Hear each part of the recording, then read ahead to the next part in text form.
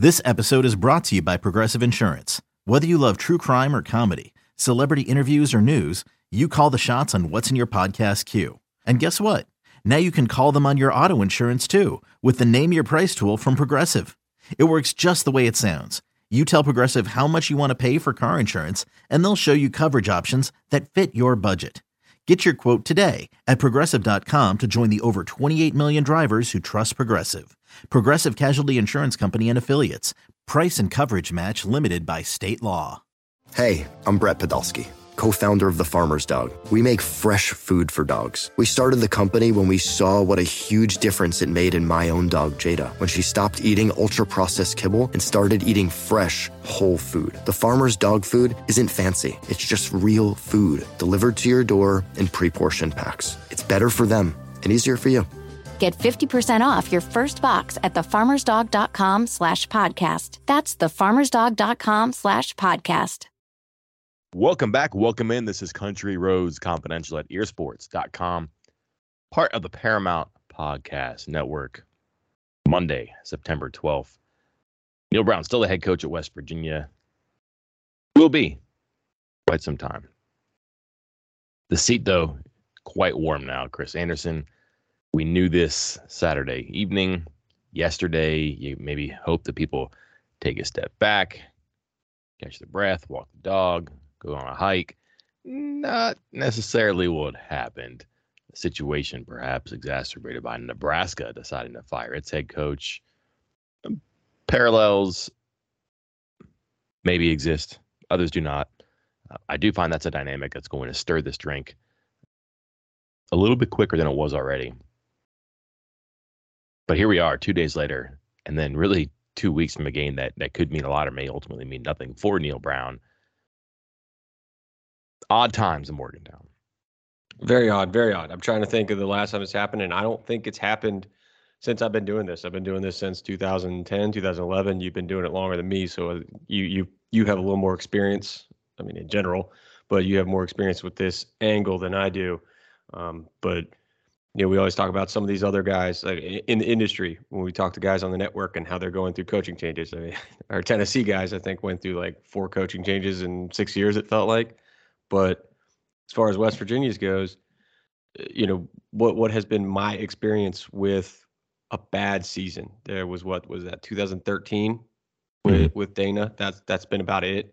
I mean, there's been a lot of mediocre seasons, disappointing seasons, but not just flat out, oh my God, what's happening?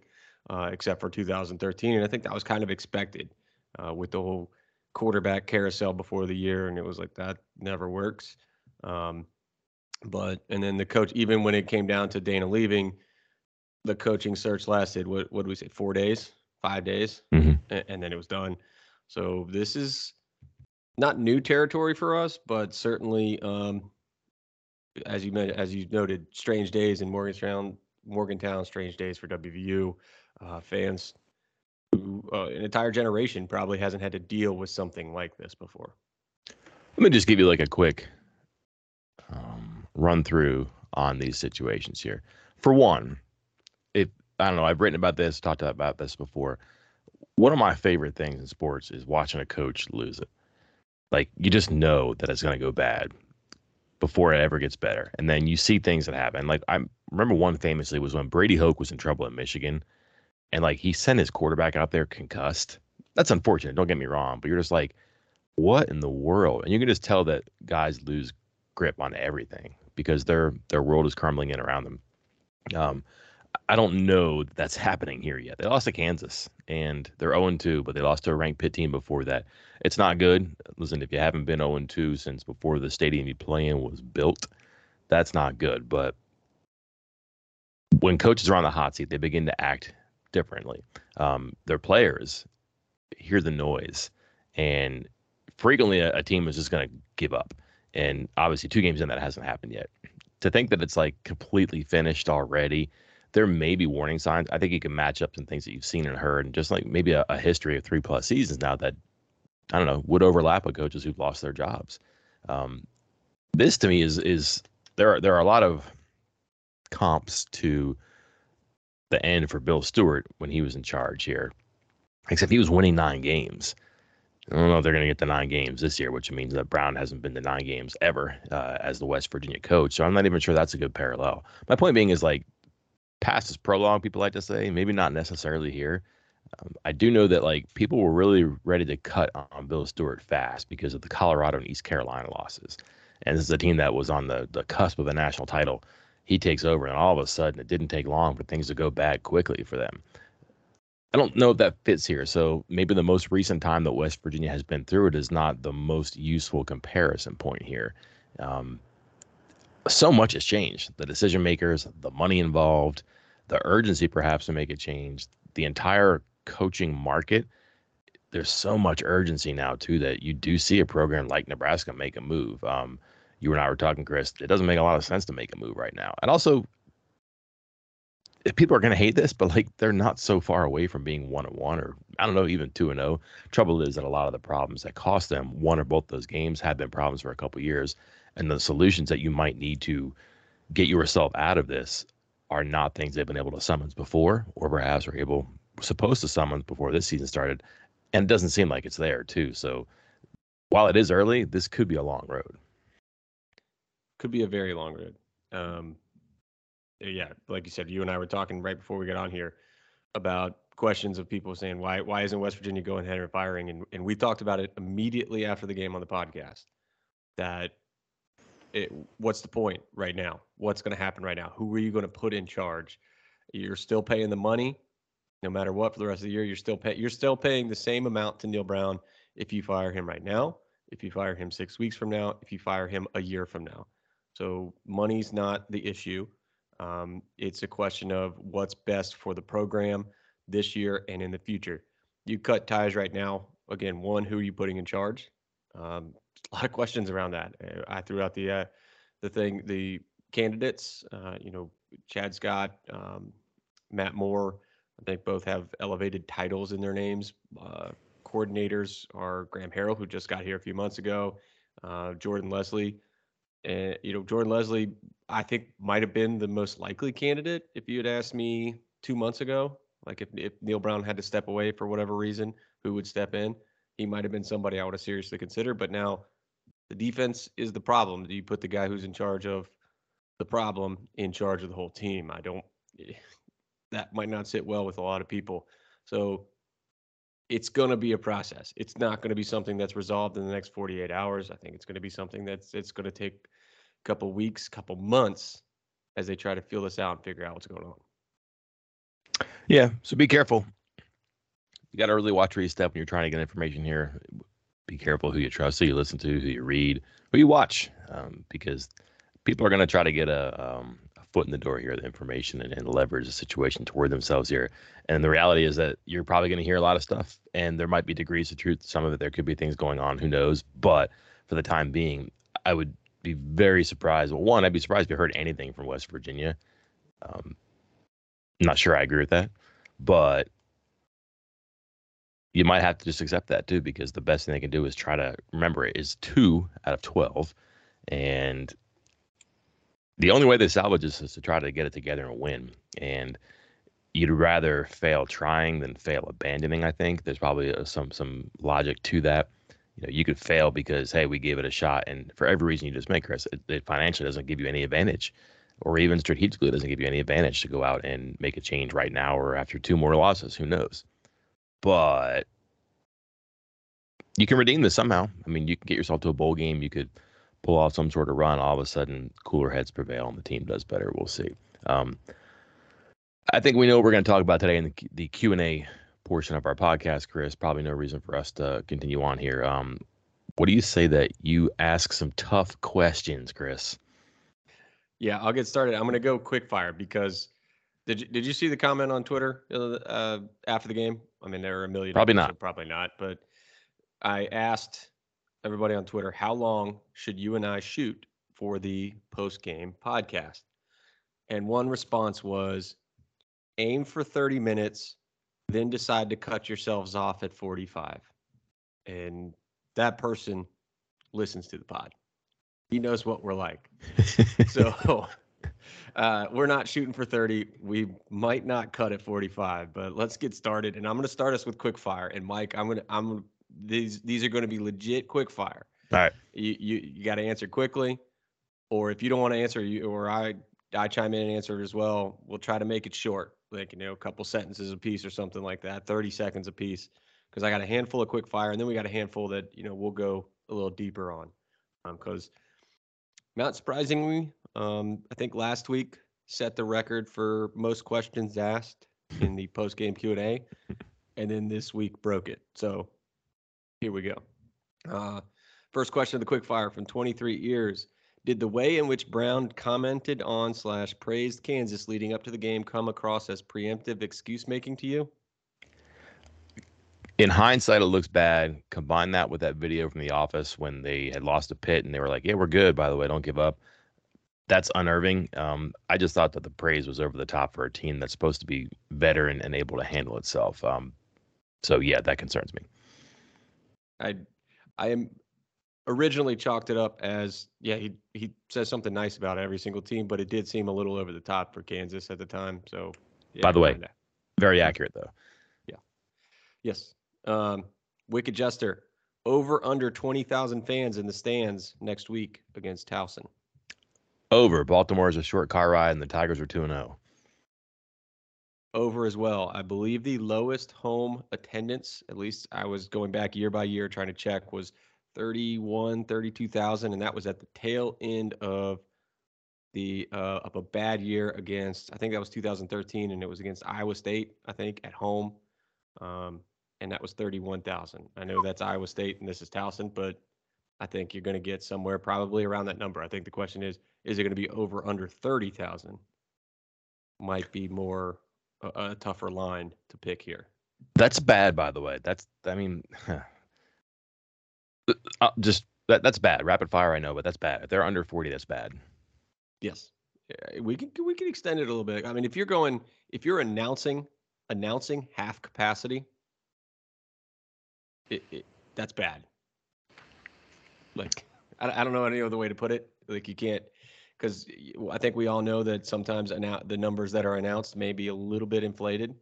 Some places inflate more than others, but I think West Virginia usually does a pretty decent job of getting accurate numbers released for attendance. What they say, 52,000 for the Kansas game. They didn't try to inflate it and say it was a sellout. But if they announce 30,000, 29,000, things are tough right there. Yeah, that's a metric that's used for sure. The attendance, the spikes, the drops, season tickets, so on and so forth. Yeah, if in week 3 before September is over, you're getting half your stadium full, it's hard to fill it back up. Yeah. West Virginia Rugger, would you recommend golf or hiking as alternative to watching West Virginia football this fall? Must pick one. I'm a 20 handicap with one new hip, and the other is a banana peel. Mike? Personally, hiking, because golf would make me as mad as watching my team lose. That's a good point. I was about to say, felt like the answer was definitively golf because you're still basically doing the hiking, except you also have a sport. But yeah, then you're just going to you're trying to avoid being angry, and then you're just going to go out there and make yourself angry. So maybe Mike's already convinced me to change my mind. So yeah. Good quick fire answer, Mike. Tater316. At that moment in time, did you think Kansas should have gone for it on 4th and 1 with 3 minutes left instead of punting? Yeah, so I was on my way to the media room and I was listening to the ESPN Plus, which was a treat, by the way. It got very frantic on the air, it sounded like, including West Virginia scoring a touchdown. They're down by 2, and the woman goes, "Do they have to go for 2 here?" Yes. Yeah. Well, and I felt like, daggone, I can't believe that tweet's out there from me, because for the first quarter, Forrest Connolly was the analyst, former lineman for Florida State, and he had some great stuff in there early on with some of the plays that were going on, and I was like, man, we need more offensive linemen as analysts. I feel like he's bringing a different perspective than the typical quarterback look at this game, and that was his peak about 5 minutes into the first quarter. Because once we got into that fourth quarter and the conversations you're talking about right now, I was like, man, that was a bad take by me from the first quarter. Yeah, and I didn't mean to be derogatory by saying the woman. I just cannot remember her name. But she said definitely, do they need to go for two here? Yeah, they do. So anyhow, I'm gonna way down. It's fourth, whatever, and then I'm like, well, what they'll probably do is try to draw them off. But I have seen Kansas do the try to draw them off, go for it, and I thought that was the play. And if I heard it correctly, they tried to do that. Yeah. And ended up calling the timeout. If it was a 7-point game, I'm probably going for it. You're asking West Virginia to make a bunch of plays to set up a situation to make another play. So you got to make a bunch of plays to score a touchdown and then go for two. I would have probably kicked it because it just a lot has to go right. And you're saying, if you can, great. And then we have overtime at the very least. And that defense for West Virginia had not been able to stop Kansas. So I understand the calculation there. I would just probably rather punt it. And I'm the guy who thought Neal Brown probably should have gone for it against Pitt, but could certainly understand why he didn't. I can understand because Lance Leipold won why he punted it, but I kind of thought they wouldn't, and I was okay with that. I'm going for it for the same Yeah. reasons. I think West Virginia should have gone for it. I think, again, you make it, game's over, period. End of story. There's no questions. There's no doubts. You don't make it, West Virginia has to do the same thing that they have to do when you punt, except just a little bit shorter field. They still have to go down. They still have to score a touchdown. They still have to get the 2-point conversion just to tie it. And yeah, you're right. They did do we're trying to draw you off sides. Okay, let's start walking towards the sideline. And then Daniel sprinted back up under center like he was going to sneak it at the last second of the play clock. And it was like, oh man, he's going to QB sneak it. But it was also just another push to try to get West Virginia to jump off sides. And kudos to West Virginia's defense for something, not jumping there. As you talk me through this now, and I listen to myself, and I kind of review this in my head, I would have gone for it because everything I just said. The 8 points. This is your thing. What makes the other team the most uncomfortable? Yeah, I think so. I think you're right. Not want you to do. I think you're right there. Maybe I impressed myself so much by expecting the fake false start and then go for it thing. But no, the more I think about it now, I probably definitely would have gone for it because the shorter field's the only difference, and at least to get the ball back with a chance to do something. Yeah.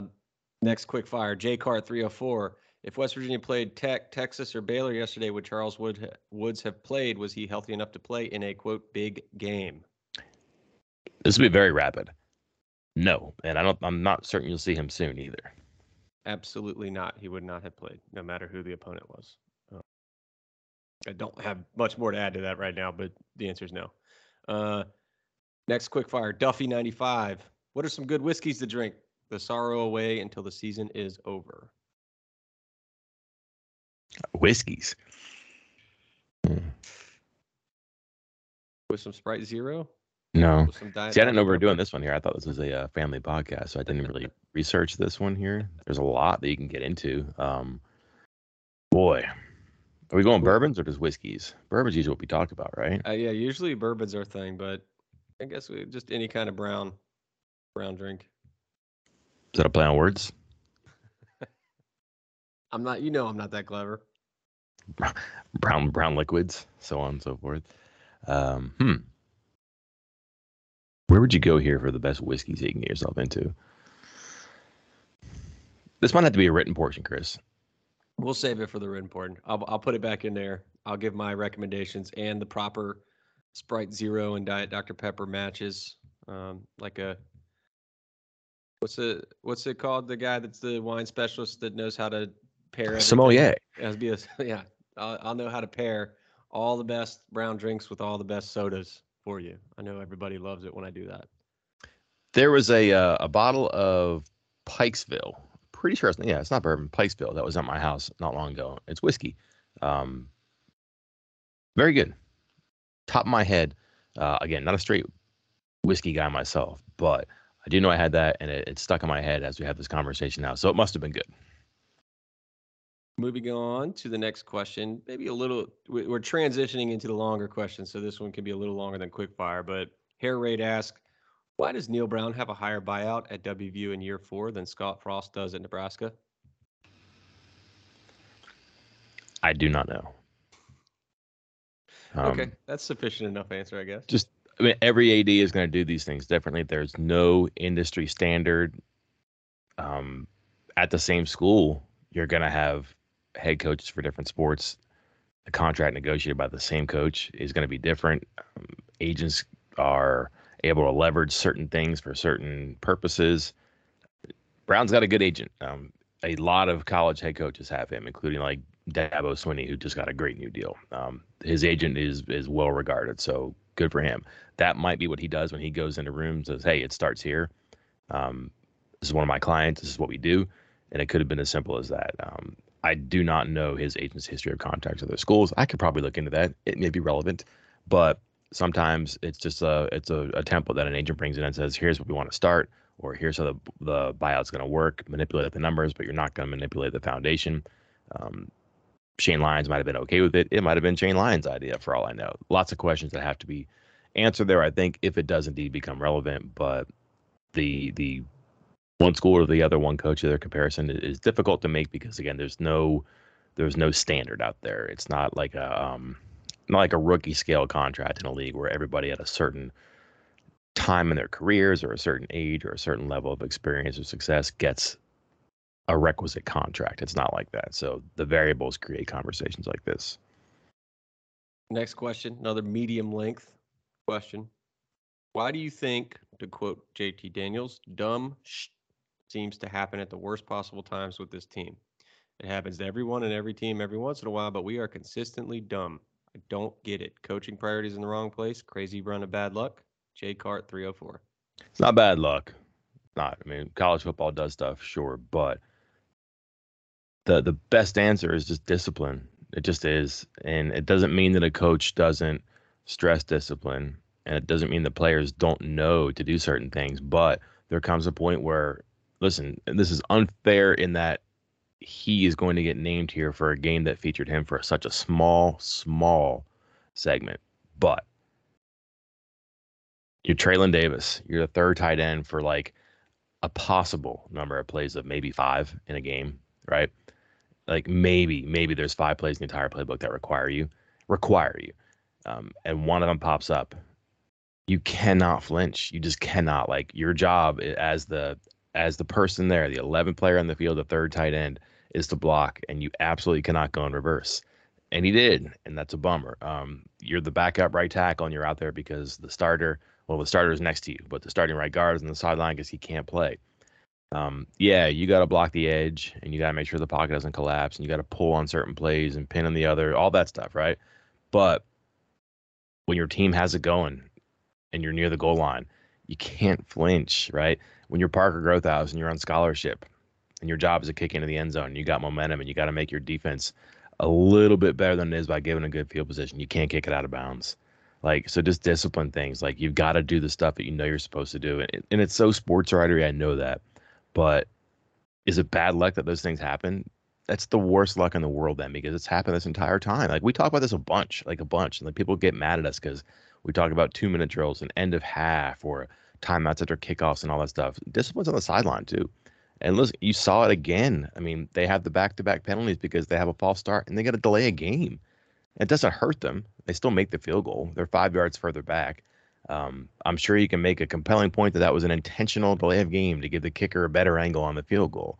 Whatever. But it was just confused in the sideline because they couldn't get things communicated and organized quickly enough to not get a delay game penalty. You're not going to burn a timeout there. It would have been really bad if they burned a timeout. That would have been panicky to me. But you could go back and look at close losses, and Brown said turnovers. Sure. That puts a whole lot on Reese Smith and JT Daniels when a lot of the things that didn't have to happen happened. It's maybe an easy answer, but I think it's a very obvious answer in that the stuff that you know you're not supposed to do and that most of the time doesn't happen. When you're in those big situations, listen, you catch the ball, it doesn't fly through your fingers. You hit the open receiver in the end zone. You don't look at him and then pat the ball and go somewhere else. You don't jump, you don't flinch, you don't kick out of bounds. Like, you have to have the discipline to make the difference in a positive way in those situations. Selling a little or a lot?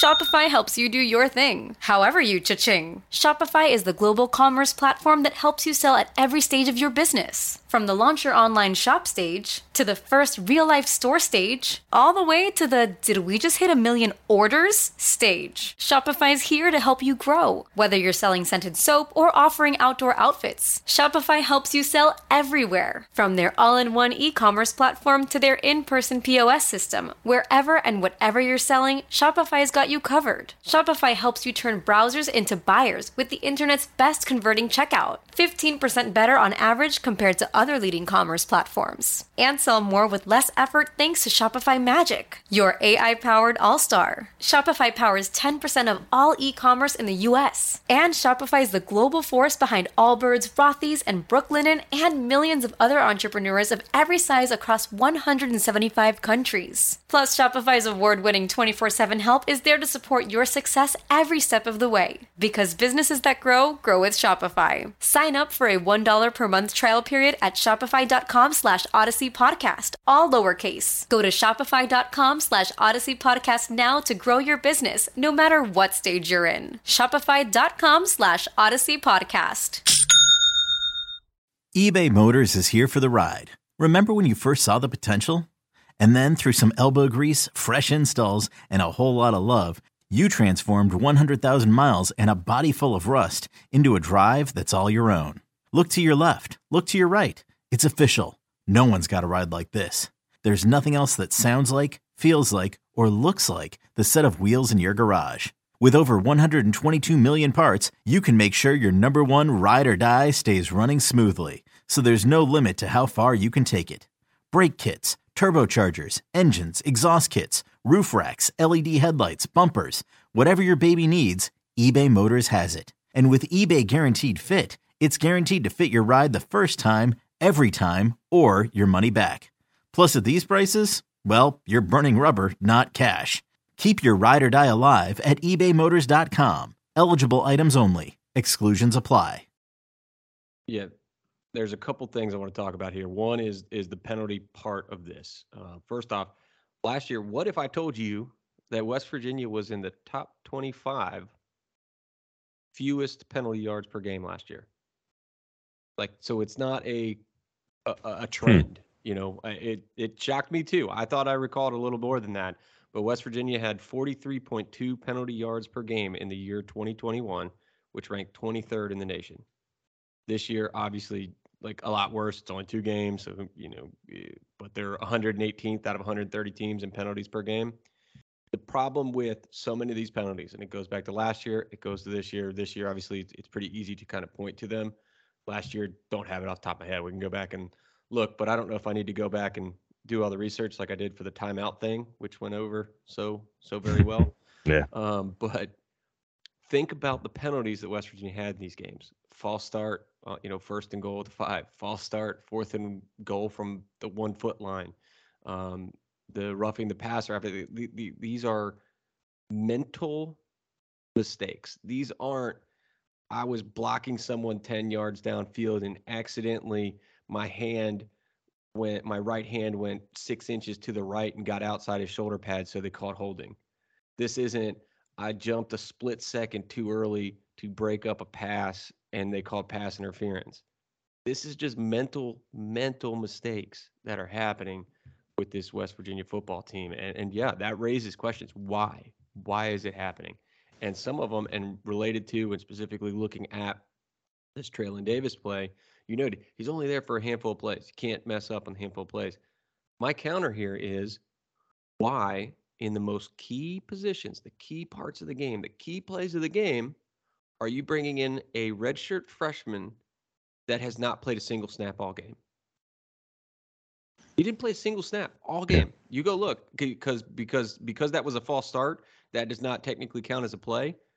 He is officially credited, despite being called for a false start, as not playing in that game right now.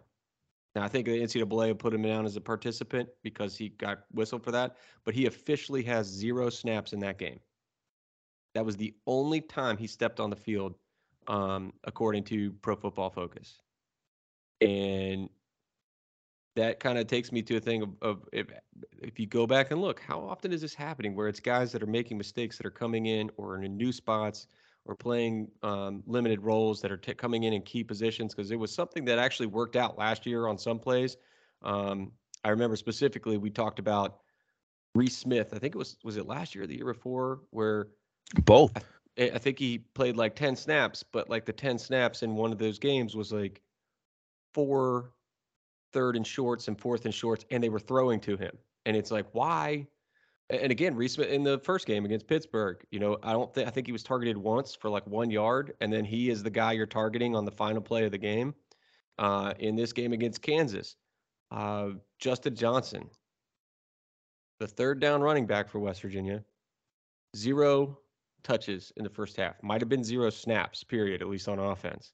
0. And then he is the guy that you're giving the ball to down 2 scores in the fourth quarter running the ball to your third down running back who didn't play at all in the first half. Those are the things that, when the questions are asked, are these mental, are these bad lucks? It's, what was the old say? Was it Dale Royal, luck doesn't go around looking for a stumble bum. You have to be in position for it. I might have reversed that, but it's, you put yourself in position to have good luck or bad luck. And I feel like some of this stuff, you can call it bad luck, but West Virginia is putting themselves in a position to have bad luck. Yeah, when you create the small margin, you've got to be extra careful. And the team that creates that margin has not been able to manage it.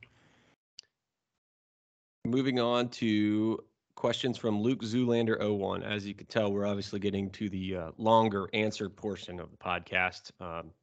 Luke's got 3 questions here. I think all 3 of them are worth answering here on the pod. So we'll go one by one. Number 1, if you were a coach, actually, God, we got 5, I guess, because number 1 has 3 separate parts too. So 1A, if you were a coach, give us your starters at corner and safety, assuming that Woods is out. Mike, you making any changes to the lineup right now? I mean, I was surprised that McCormick had the best PFF grade. Same. But I didn't like what I saw the first game, and I don't like what I saw from the defense in the second game, and I just don't know what I have with Ben Wahad and spells. I would have a hard time running McCormick out there again. And Ajay wasn't terrific either. By the way, I did go back and I re-listened to Brown. I was in the room after the game. He was talking, but I'm also going through a lot of things in the post game. He did say that the players just kind of cooked themselves in some of the coverages and they did not play what they were supposed to play. That's the point I brought up in the post game podcast. Like, I'd be very curious to see if they were instructed to bail on third and medium and give the receivers the sticks. My point being, I suspect that was not the instructions they were given. And that's pretty much what Brown said. Stuff they never did, they did during the game. That can't happen. And like, that has to come with a penalty. And that might be your starting spot. So that might be Ajay and it might be someone else in both spots for me. At this point, it's early enough. You don't have to say, what do you have to lose? But it's also early enough where you can say, what do you have to lose? Maybe you find something good. Safety. Whew. I like McLaurin a lot. I've also liked Aubrey Burks a lot. I believe Burks got injured, correct? I don't know if he got injured, but I was thinking the same thing. I was surprised at his grade being just average because I thought he was solid. I thought he was very good. McLaurin. His time out there. McLaurin, you mean? Both of them are right around average. I thought both were solid. Yeah, Burks and then McLaurin. Floyd, I just haven't seen it yet. But I can't say he's been a problem. Like, their safety play has been okay to me. They haven't tackled well, but they've had so many things spun to them because of coverage underneath that's been a problem. I would certainly strongly consider changes. I would probably keep Ajay, and I would consider Spells or Ben Wahad at the other one right now, just because I haven't seen it from McCormick yet, but maybe McCormick has it. One thing is, like, I don't know who practices well because we don't get to see it, and they make these decisions based on practice, which is why Alakai Ruffin started. It's not because he was oldest, right? He just probably had the best practices. They put him in. Can't believe that he's going to have the best practice this week because I can't believe he's going to be the guy that's in the lead position to get the 1 rep. So I think you'll see a change there. And then I would try to get McLaurin on the field more because he looks so fast, so athletic, so rangy. So it might be him and Burks. Now, maybe it's Floyd and McLaurin. Like, they have to do some maneuvering to make that work. But my point being, I don't know the answer except that it wasn't what you saw the first 2 games. Yeah, I mean, I've been a big proponent of, if one spot's not working, you have to make change. Like, you can't sit here and play favorites for too long, or it will cost you the way that it's costing you. And you have guys that, do they have their flaws? Probably. Are they young and inexperienced? Yes. But like I said, what's the worst that's going to happen? You're going to give up 300 passing yards and lose to Kansas? It's already happened. Yep. It's already happened. So I would go out there. I would give Andrew. I mean, I don't know what happened to Andrew Wilson-Lamp. He was the starter in the spring. He long, rangy, looked decent. Like, was I thinking he's going to start? No, I predicted that Ajayi or McCormick would take over the starting role opposite Woods. But I thought he'd be part of that rotation, and he has been non-existent. 0 defensive snaps through 2 games. Mumu Ben Wahad, big-time player out of high school. Interested to see what he can do moving forward. And then, of course, there's Jacoby Spells, a 4-star recruit who just dominated every single game. They had him playing an all-star game. He was excellent there. Like, I get that, hey, he's not practicing that well or whatever the reason is. Put him in a game. See what happens. Because you're never going to know until you put him out there and put him on the spot. So you ask me starters, all this stuff, whatever. I don't give a, like, especially against Towson. Start whoever the hell you want. But I think everybody needs to get some reps back there so you can try to figure out what you have. Yeah, and then look, this Towson game comes across in a way that maybe is beneficial for them, because if not, Saturday win for some of these people. Like, you have a chance to get some answers to some questions you really do need to ask. So again, if not Saturday, then win. 1B from Luke. You're too deep at wide receiver. Change anything? Well, you don't have a too deep because you don't have enough guys. That's I was going to say. So you have Wheaton and Bram at one spot, correct? Yeah. Prather and Sam James. This is backup. You have James and Aaron and Reese and James. Reese Smith and James. So I don't know. Like, I don't know the depth is the issue there, because like their top 3 guys are going to be productive and they can get enough out of Reese Smith to be, a 4th, and then really Aaron and Bram are the snap fillers at 5 and 6. So that's okay. I'm not really worried about that. Like, to think they're going to play 8's ridiculous. So you need probably 4, maybe 5, and I think they have enough to get to 5 by combining Bram and Aaron. Aaron might be okay too. Continue to hear good things about him, but their top line is fine. It might be hard to stretch them out over 12 games at 70-something snaps and like 95% of the snaps, but like, I would want Bryce Ford Wheaton on the field a bunch. I like much more what I saw from Parade than the second game. The first game, and James may just kind of be who is. He might just be who he is. You may not see anything splashy from him. He might run past the guy who falls down and catch a touchdown, but he might be kind of meh the rest of it. But he's a serviceable player there. So 4 or 5, find your way there. I don't think you need a too deep there. That's not my concern on their offense or even with their performance overall so far. Same. I'm not sure I'm changing anything either. What percentage of snaps for each of the running backs? CJ, Mathis, Johnson. You change anything there? So you did not like the call for Justin Johnson. I thought he ran better than Tony Mathis did, which means in 2 games, someone else besides Tony Mathis has impressed me as a runner. Agreed. He is not as decisive. He looks to me like a guy who wants to run like CJ Donaldson, but decides to run like Justin Johnson. And what I mean by that is, like, he's big and he's strong and he can run through and over people, but he's really picky about trying to find the hole. And if you just put the runs over top one of another, and I've done this like split screened or I guess open tabs back to back, the suddenness of a CJ Donaldson run versus a Tony Mathis run is significantly different. Like, Donaldson just gets it and goes. Like, I think Mike O'Loughlin said fearless last week. And I think that's probably a good word. Like, he's not worried about, he might bump into his left guard. Whoops, oh well. But he also might split the guard and tackle and be bearing down a linebacker. Mathis seems like he's very methodical a little bit. Not like Le'Veon Bellish, but poking around trying to find the hole and then blast through it. Whereas Donaldson's just blind trust in the scheme. Just get it and go. And if you hit somebody, run it over. Mathis seems like he wants to get free before he gets going a little bit. So, I don't know if it's 33, 33, 33. I'm still kind of leery about putting too much on Donaldson, but I don't know that why Mathis would have the lion's share of carries right now. The trouble is it's so hard to get 3 on the field and get one of them going. So I might try to roll them all in early and then just kind of go from there based on results and the first opportunity each one gets, because quite likely it's going to be a different person every time.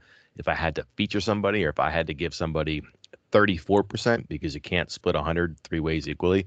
I would give Donaldson a 34 because he's been the most consistent so far from me. I know he didn't have the big splashy plays against a defense that's not as good, but he generally moves forward. He can do some things in the passing game. His pass protection is okay, and he's just been the best overall performer of the group so far. Agreed on that. Agreed on Johnson. I actually agree that Johnson looked better than Mathis. My issue is that the guy has played 8 snaps in the first game, 0 snaps in the first half, and then on the most critical plays of the game, he's out there and you're handing him the ball. I think that's, I don't know. I mean, I don't know what, it's not like you don't have something there because C.J. Donaldson is obviously doing his part. C.J. Donaldson only played 21 snaps on Saturday. There were 80 snaps in all. So that means, according to the snap counts here, Mathis is played over half of the game. Donaldson played about a quarter, and Johnson played a little less than a quarter. I'm not sure that's the split I want, 50-20-25, 50-25-25. If anything, maybe 50-25-25 with Donaldson getting most of them. But I agree, you just can't push, I don't think, Donaldson up to 20 carries a game. I think you start doing that, you're going to start wearing him out, and you might see his production slip quite a bit. So let's not get carried away with that. Next part of Luke's question, what true freshman do you see as most likely for the staff to start giving PT? I think we've kind of touched on these. He mentioned Spells, Stokes, Lathan, or wide receiver. Wide receiver, no, right? Like I think we both agreed on that. Spells, we both agreed yes, maybe, kind of, or at least maybe not agreed. I know I said it, but Ben Wahad's a true freshman too. Yeah, so Stokes, Lathan, I mean, linebacker, is that an issue? I mean, I don't think it's been great play there, but who's he taking over for right now? Well, is he going to be better than Lee Koba? I don't know, but I'm not sure how great Lee Koba's been either. I was going to say, can we talk about if Lee Koba's been great? Because I don't know. Listen, it was very presumptuous to think that he was going to be Tony Fields. Right. Like that was kind of crazy for me. Here's a guy who played at Syracuse, but didn't. Syracuse is not like Monsters of the Midway, right? Like if he wasn't going to get out there more, he didn't. Like he was a good special teamer and like a backup his sophomore year, but like this is not like a great guy who had a monster season, went to the portal and ended up at West Virginia, detoured junior college. Good season there, fine, but like it's not transferable right away. It's going to take time. So there's some learning curve here that he's certainly adjusting to, and he's got to slow down and get through it. And you can see that out there.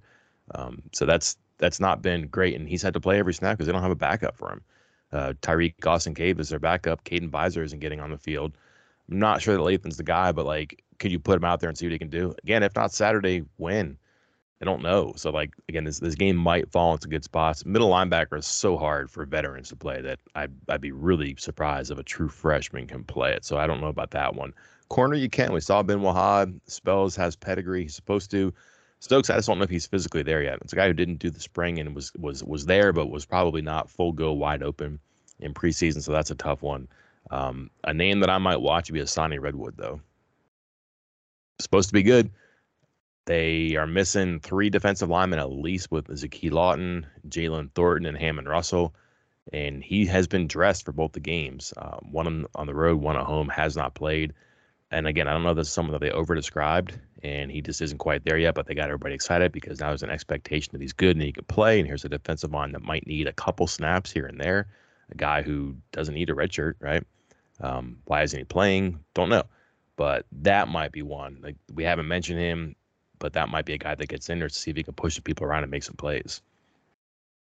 Agreed. I think the Redwood one is the one I'd be watching the closest, just because outside of Spells, and Ben Wahad, of course,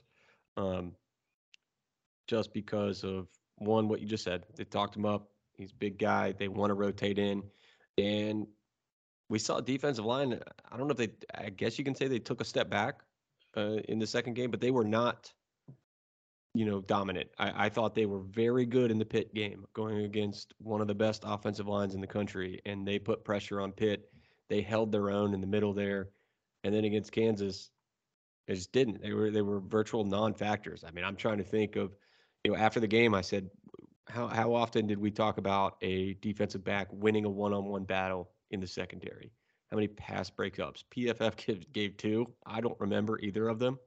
But then you go back to the defensive line, and it's like, how often was the defensive line in the backfield and causing problems? And now the first drive or two, they were. And first drive or two, Kansas didn't score. But after that, I think the only guy I remember even being mentioned on the defensive line after those first couple drives was Sean Martin until the Alston penalty. So it's a spot that, I'm not circling because, again, I was really high on it after the first game. I don't want to get too low on it after the second game. But if you're looking for more guys to get more reps, and they talk repeatedly about wanting to have 6, 7, 8, 9 guys playing, Hassani Redwood might be one of those guys. Chris, Pro Football Focus, listen, it's not if everybody can take it or leave it. And I think offensive line ratings are probably the most controversial, I guess, divisive. How about that when it comes to their rankings? Pitt, pass blocking grade, 65. Run blocking grade, 119. 119? Kansas, 12 pass blocking, 31 run blocking. What? Yeah. Get out of here. No, serious. I'll be honest here. Like, I enjoy PFF. We use it for a lot. I think they're great 99% of the time. I wonder about the guy who did this game, the Kansas West Virginia game. I mean, they had JT Daniels with like his worst grade, I think, like of his entire career. I mean, the guy was 70-some% completion percentage, 360 yards, 3 touchdowns. And I think, only had like a couple bad throws. Obviously, the one at the end was crucial, but like his worst game of his career was Saturday night. I'm not buying that. Come on. What was his grade? 59. It has been updated. Oh, is it? Yeah, he's 66.8 now. Okay. Yeah, so they've changed a few of these things. Like, for example, wait a minute, no, that's the season grade. Yeah, that's I was the going to say, grade. we're looking at the same thing? No, because, 59.7 is what I see here. Yeah, that's the season grade. My bad, it has not been updated. So, yeah, oh, man, that's true. Yeah, tough one. Bookkeeping was kind of a mess in that game. Like, they just have some people who, like, they have Michael O'Loughlin not playing. Pretty sure Mike played. Yeah. That might explain the Traylon Davis thing if Michael O'Loughlin wasn't playing, but it doesn't because he did play. So, yeah, that one's a tough one. And typically, and you've done this before, too, they rewatch those and reissue a grade. This seems like one that's going to get reissued, right? Yeah, every Tuesday they do what's called a rescout. They have a second scout, somebody different, which is smart. Everybody kind of has different opinions on who did what and why and who's at fault. And so there's always a rescout. And typically the grades change like a couple tenths, like nothing of note, really. There was one game, I can't remember off the top of my head. I can go look at it. I'll link it on our message board last year, like week 7, week 8. And the grades changed drastically on Tuesday with the rescout. I'm interested to see what the rescout looks like this week. I check it every week, and typically there's very little change, so I don't bother, doing a big thing about it, except for that one time where they really changed it. And I'm interested to see just what changes this time around. Can't wait. Mm-hmm. Okay, picture this. It's Friday afternoon when a thought hits you. I can spend another weekend doing the same old whatever, or I can hop into my all-new Hyundai Santa Fe and hit the road. With available H-Track all-wheel drive and 3-row seating, my whole family can head deep into the wild. Conquer the weekend in the all-new Hyundai Santa Fe. Visit HyundaiUSA.com or call 562-314-4603 for more details. Hyundai, there's joy in every journey. Hiring for your small business? If you're not looking for professionals on LinkedIn, you're looking in the wrong place. That's like looking for your car keys in a fish tank. LinkedIn helps you hire professionals you can't find anywhere else, even those who aren't actively searching for a new job but might be open to the perfect role. In a given month, over 70% of LinkedIn users don't even visit other leading job sites. So start looking in the right place. With LinkedIn, you can hire professionals like a professional. Post your free job on linkedin.com/recommend today. Final, I think we spent about 30 minutes on Luke Zoolander questions here, but final part of it. Does WVU have the big donor support willing to fund a buyout or structured buyout of Neal Brown and pay a new coach? Yes. The better. Yeah, I mean, we talked about this when they announced the extension. I think you can go back and find this Country Roads Confidential podcast if we were recording at the time. I think we were. What you do not set that money unless you have the money, period. Like, you're not setting that buyout unless you have somebody who is agreeable to that buyout. You're not having the contract unless you have somebody who can pay the contract, all that stuff. So I think whatever dollar figures, no matter how high they seem, the money will be there. Nice. That's a nice safety net. It sounds great for me to say that you do the business so you can do the business, right? Again, what good does it do you to have a $5,000 a month mortgage when you can only afford $2,500, right? Mm-hmm. Got this awesome house. Check out my crib. I'm out of here in 6 months, right? It doesn't work that way. And listen, you can get mad at me here if the buyout is what's keeping Neal Brown around for some time here. I'm not saying he's gone tomorrow if not for the buyout. I do think that if this thing isn't so large, then the talks are probably a lot more advanced than they need to be, or than they are right now.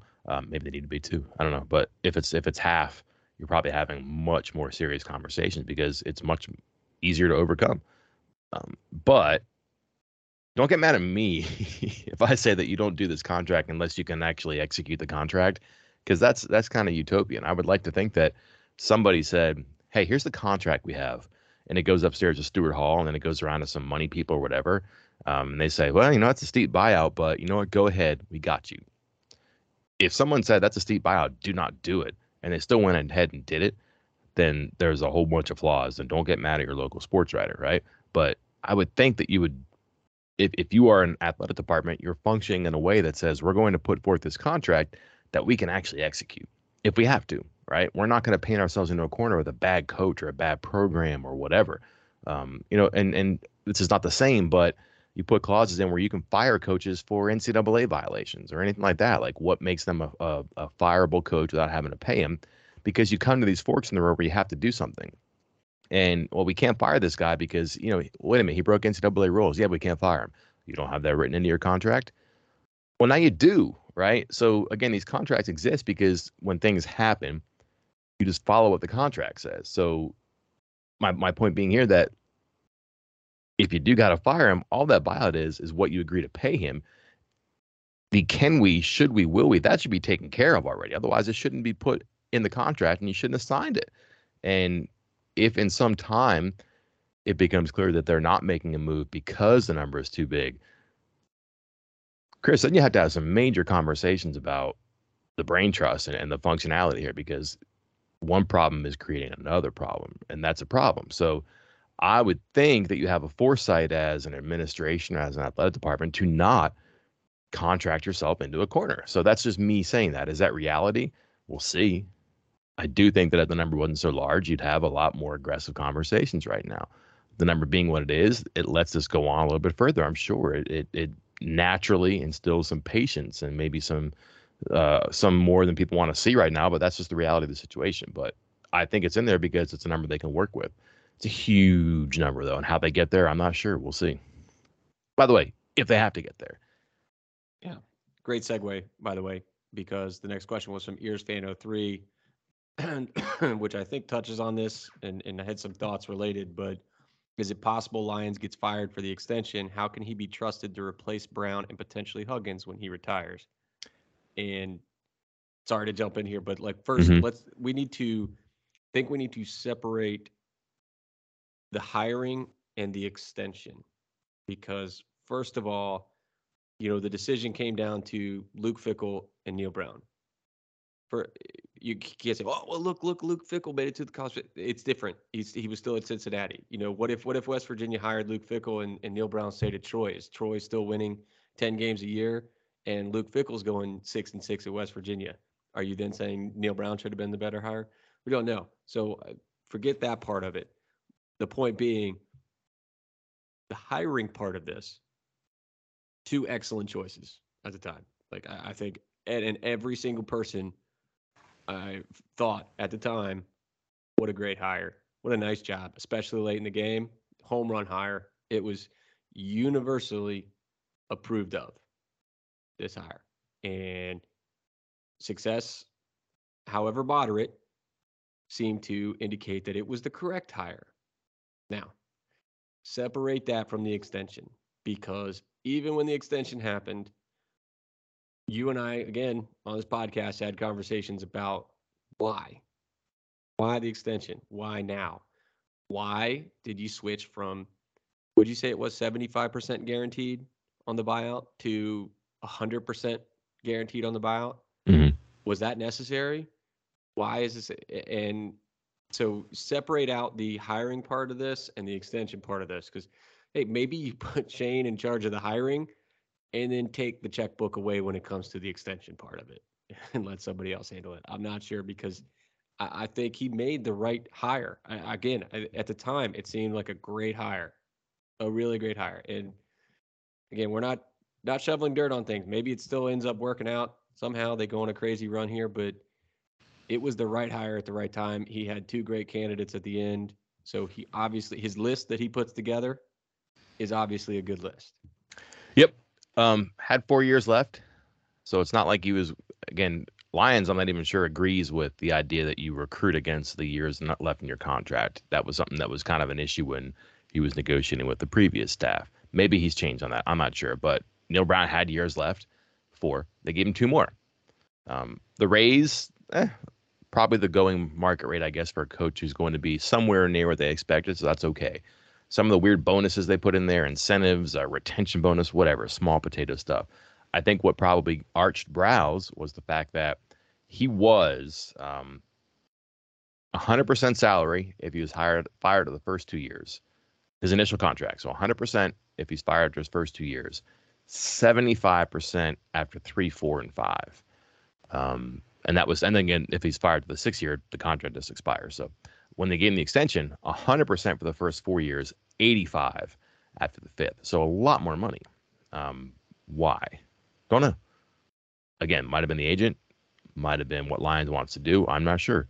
But I would say that Lions probably thought he was, to some extent, getting a discount.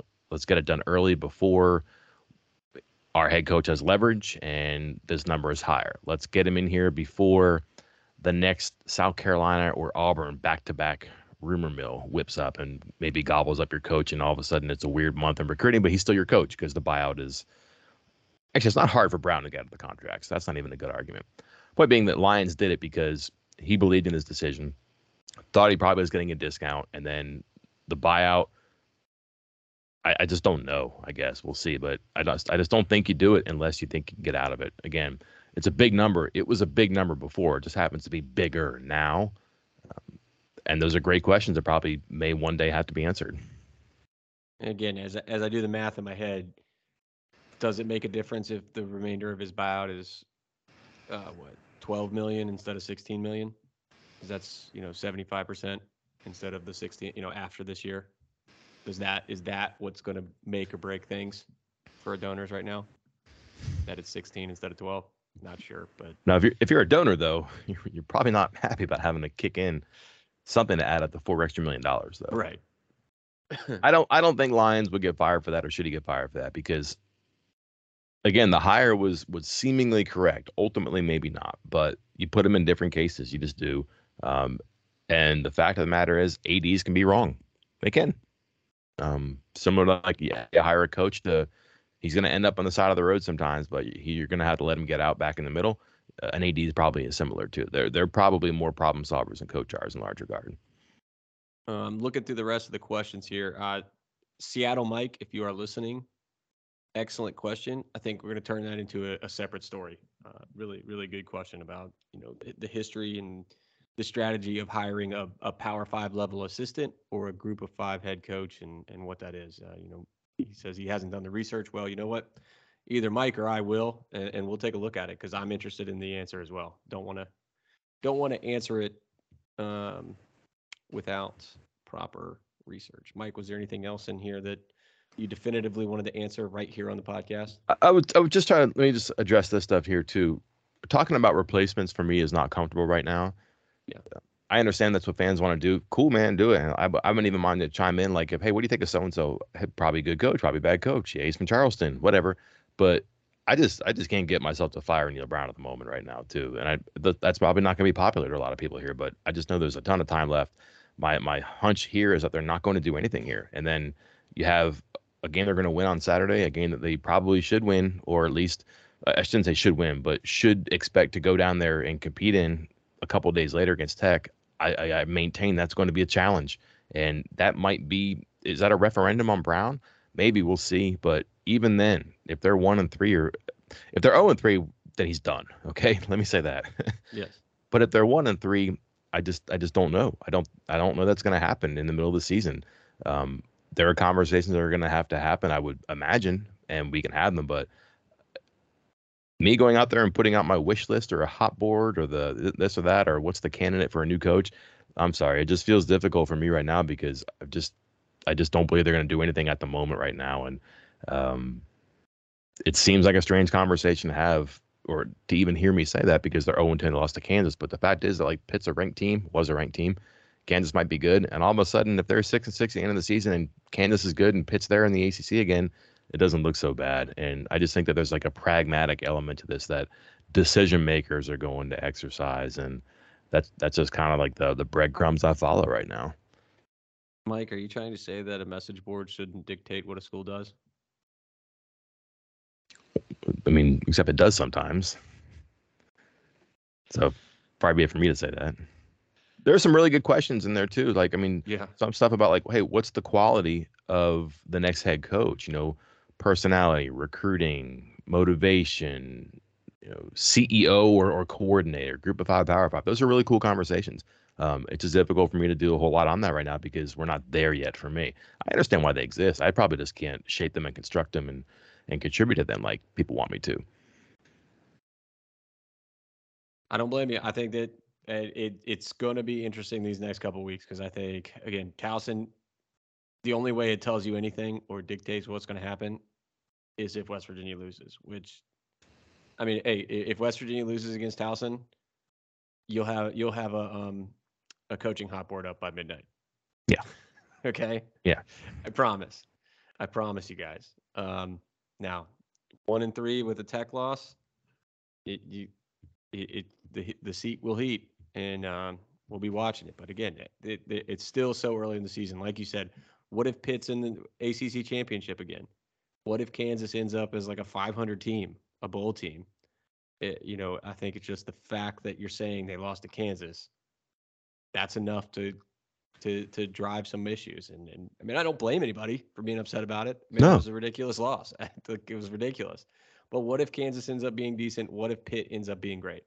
Mm-hmm. And then West Virginia wins 6 of their next 8, and they're sitting at 6-4. Like, then things are okay. And you're taking the next step. So we'll see.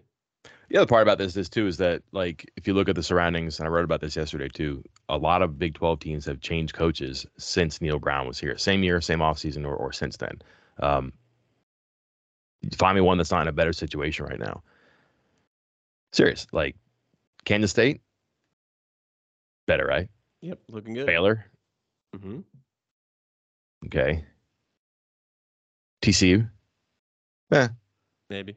Texas Tech, but like they're both 2-0, and Texas Tech just beat Houston, and it's like the happiest program, not named Georgia probably right now. TCU won an identity, got their offense, did it. Baylor won the Big 12. Kansas State fits, right? Like, there's just a lot of things that you look around at the other schools that have made changes, and you're like, this worked. Why hasn't it worked here? I think that is something that you might measure Brown against the rest of the year. Like, wait a minute, these coaches who've been hired in the Big 12 since are doing better. How? Why? Harder job, parallel job, and then you could say it's not working here, but it can work somewhere else. It has worked somewhere else. That becomes an issue for sure. And again, like, you can argue with anybody. He had a bare cupboard. Oh, he had a tough transition.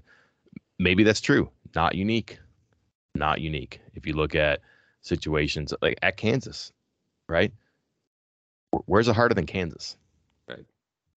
And they seem like they're doing pretty good. So again, you can stumble, can't stay on the ground. So like these next couple of weeks, those are certainly proving ground games for Brown, his program, and his tenure. Well, Mike, we aimed for 30 and are currently an hour. Yeah, that's true. Important time, though. Typical. Yep. Well, I am, we might have to hop here because I am currently talking with Robbie Martin, top in-state prospect for West Virginia, who was at the game. And I know people are going to think, oh man, this was bad for recruiting. Guy still had a good time. Just a general reminder, and we'll end on a high note here. These recruits, they look at the big picture, one single game. I mean, again, they're going to look at the big picture about coaching staff, who's going to be here, win, job security. They think about that stuff, so that's going to be a factor moving forward. But there were some recruits, some important recruits that were on campus on Saturday night, and they witnessed that loss. I have yet to have one tell me, well, West Virginia sucks. I hated it. Okay? Yeah, they might not say that. Some of them actually would. But most of them enjoy the environment. They saw good things on offense. They want to see something out of the defense. And they still are very interested in WVU. So don't write everything off yet, especially with recruiting. Good things coming there, I think. Yeah, I hadn't even thought about the recruiting element here. It's going to be interesting because that was another question that was in there that I think was worthy of us answering here on the pod. All your questions are worth us answering. Sorry. But that recruiting question was a good one because it's going to get weird. It's going to get very weird. And again, this is not something that we've had to deal with before. Yeah. Other schools have. Again, the only coaching change that has happened in the last 12 years happened after signing day on New Year's Eve and was over in 4 days. So there was only like 2 recruits that were kind of up in the air. The coaching changes before that, again, it was Bill Stewart, but Dana Holgerson had already been brought in as head coach in waiting. The one before that was after signing day again, or close, not after signing day, but close to signing day when Rich Rod left and Bill Stewart was able to step in and kind of keep things together. And that was almost kind of pre-focus. I mean, that was pre-me doing this and but recruiting being so important or being such a thing online. So this is going to be new territory and it's going to get weird. So just be prepared for that. Yeah, be prepared. Rations for your shelter. Coaching searches are not fun. No. But we're not there yet. Plenty of football left to play. Plenty of podcasts to discuss this topic. I'm sure we'll be here in depth and detail if and when it does happen. My name is Mike Casazza. I'm Chris Anderson. We'll talk to you next time. The wait is over. The Chi returns with new episodes on Paramount+. What brings you to the Chi? Opportunity. Everybody get down! Walk right up to the side. A new reign is coming to the South Side. Never should have sent a boy to do a woman's job. The Chi. New episodes now streaming. Visit ParamountPlus.com/The Chi to get a 50% discount off the Paramount Plus with the Showtime annual plan. Offer ends July 14th. The subscription auto-renews. Restrictions apply.